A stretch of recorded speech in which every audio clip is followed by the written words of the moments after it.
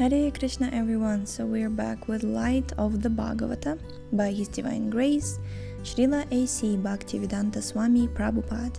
And I apologize for yesterday's absence of the episode. I thought I uploaded it and there was an error, so it didn't publish yesterday. So today morning I noticed it and it was published yesterday's episode. So, my apologies. And this is Shravanam Diaries podcast. I'm your host Sulalita Devidasi, your aspiring servant, and we're starting text 37 today. With the inauguration of the autumn season, the rough sea becomes calm and quiet, just like a philosopher after self-realization, who is no longer troubled by the modes of nature.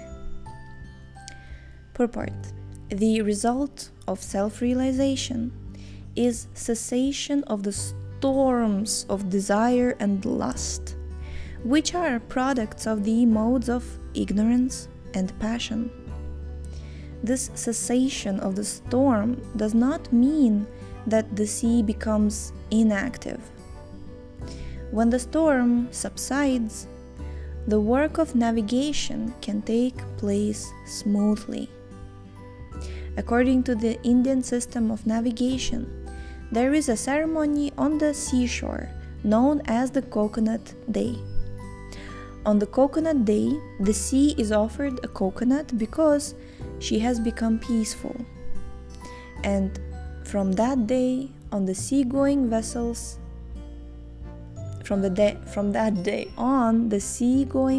sail to foreign countries. The three modes of nature divide human activities into two different spheres, one external and the other introspective. As long as a man is dominated by the modes of ignorance and passion, he is active externally in desire and lust. Man absorbed in desire and lust are called asuras, and they're always chasing after women and money.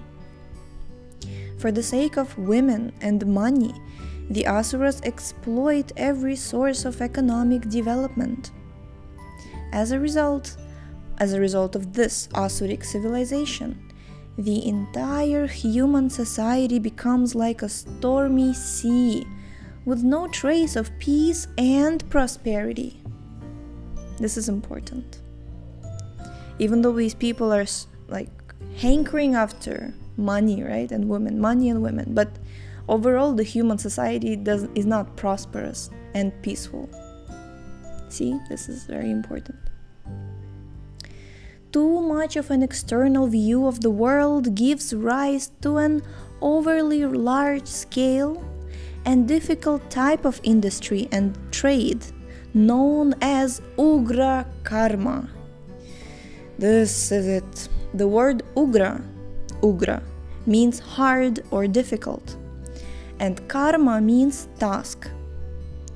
The development of hard and difficult industrial undertakings always hinders the progressive cultivation of the human spirit. Asuric leaders of society never retire from such lustful undertakings unless killed by the laws of nature. For them, there is no question of retirement or of cultivating the human spirit. But men in the mode of goodness have an introspective mind, and after a regulative struggle for existence, they retire at a ripe old age and engage their time in cultivating the human spirit. According to the Varnashrama principle, it is compulsory that one retire after the age of 50 without considering other circumstances. Business offices close at a fixed hour, no matter what balance of work remains. Similarly, after the age of 50, one must retire from the active external life and devote oneself to the introspective cultivation of the human spirit. This retirement must be compulsory, so that foolish old man will no longer disturb the peaceful progress of spiritual culture. In a modern democratic government, no one should be elected after the age of 50. I would love to see this in my lifetime. I would love to see this.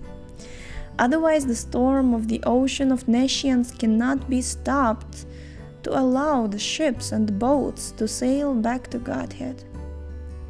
The greatest enemies of progressive spiritual culture in human society are the old fossils of political parties who are blind themselves and who try to lead other blind men. They bring about disaster in a peaceful human society.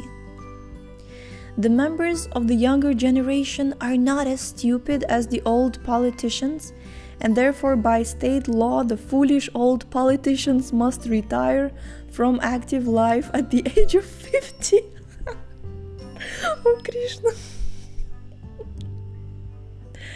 Oh my god. Oh, this is exactly what we were talking about. Remember, we were talking about it like few episodes ago, like 4 or 5 episodes, when I was saying that like the king of the country, like the king should be like, young and full of vigor and strength and understand how like the present time, what it needs, how it works, the present circumstances. And here Prabhupada says, this is the thing, it's not like when men are of respectable age, it's not like they're useless or something, but the point is that you're supposed to move on from this external life and go into this introspection. And I have to say that, when like vanaprasthas and after that they become sannyasis, right? So sannyasis, we have in our ISKCON movement so many sannyasis, they're in their 70s. They're not working, obviously they're not married, but they're not working, they're just fully dedicated to spiritual life. And how liberating it is to talk to them, that they're not interested how much money you make, they're not interested in like what position you have, they are not interested in like your prestige or anything. They're just there, and you can talk to them about just like about your spiritual life. What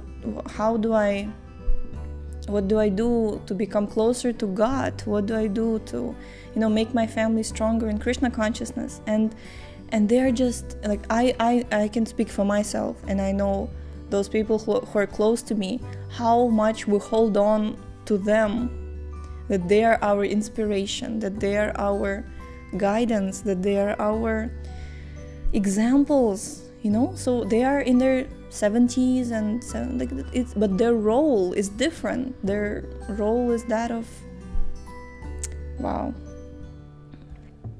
yeah, they're not politicians, they're saints. So that's the, wow, this is just Krishna. You see, Srila Prabhupada wrote it back in 70s, not even 70s, 60s. Remember, the conference was supposed to take place in 1961, right? So Srila Prabhupada wrote it back then. He was like, the members of the younger generation are not as stupid as the old politicians. Haribol. This was a strong one. With all due respect to all the elders, but that's the idea is that we've already explained the idea, but I just imagined, we were reading last paragraph, and I just imagined how Srila Prabhupada says that, he says that it brings disaster in a peaceful human society.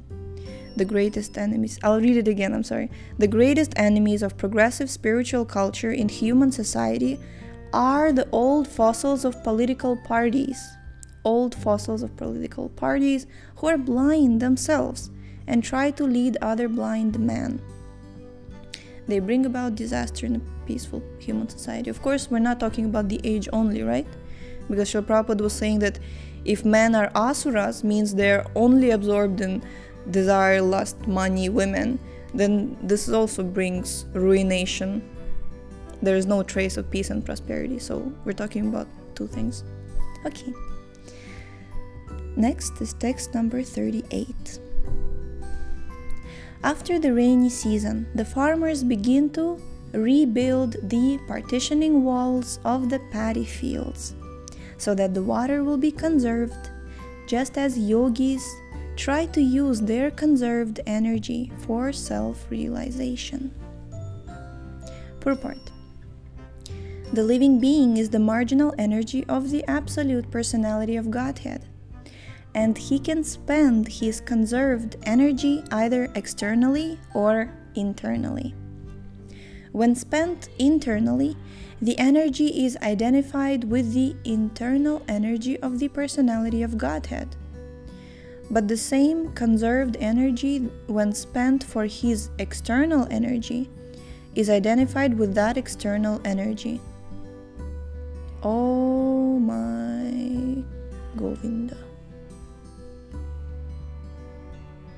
This is so deep.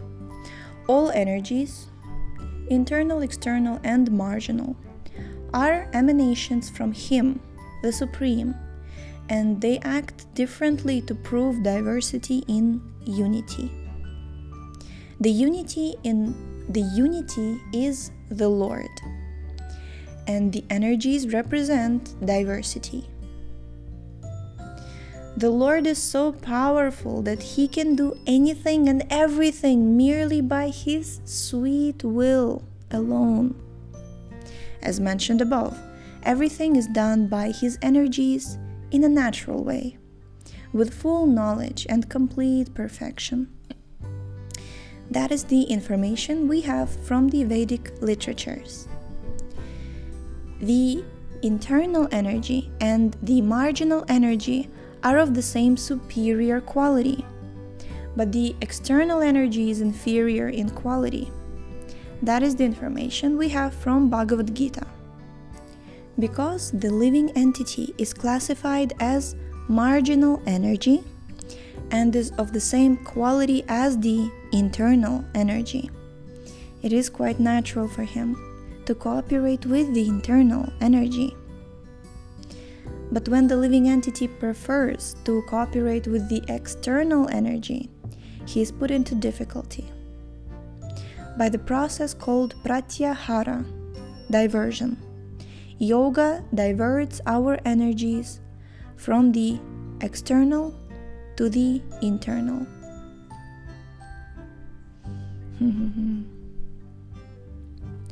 Marginal energy, that's you and I. Internal energy is the Lord's internal potency, and external energy is the energy of this material world. Wow. Okay, the energy of our senses is meant to be diverted, not stopped. The energy, the senses, are to be purified so that they serve the Lord instead of disturbing His settled harmony. The entire cosmic harmony is a settled fact by the will of the Supreme.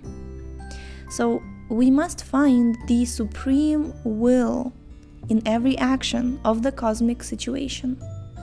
That is the instruction of Sri Ishopanishad.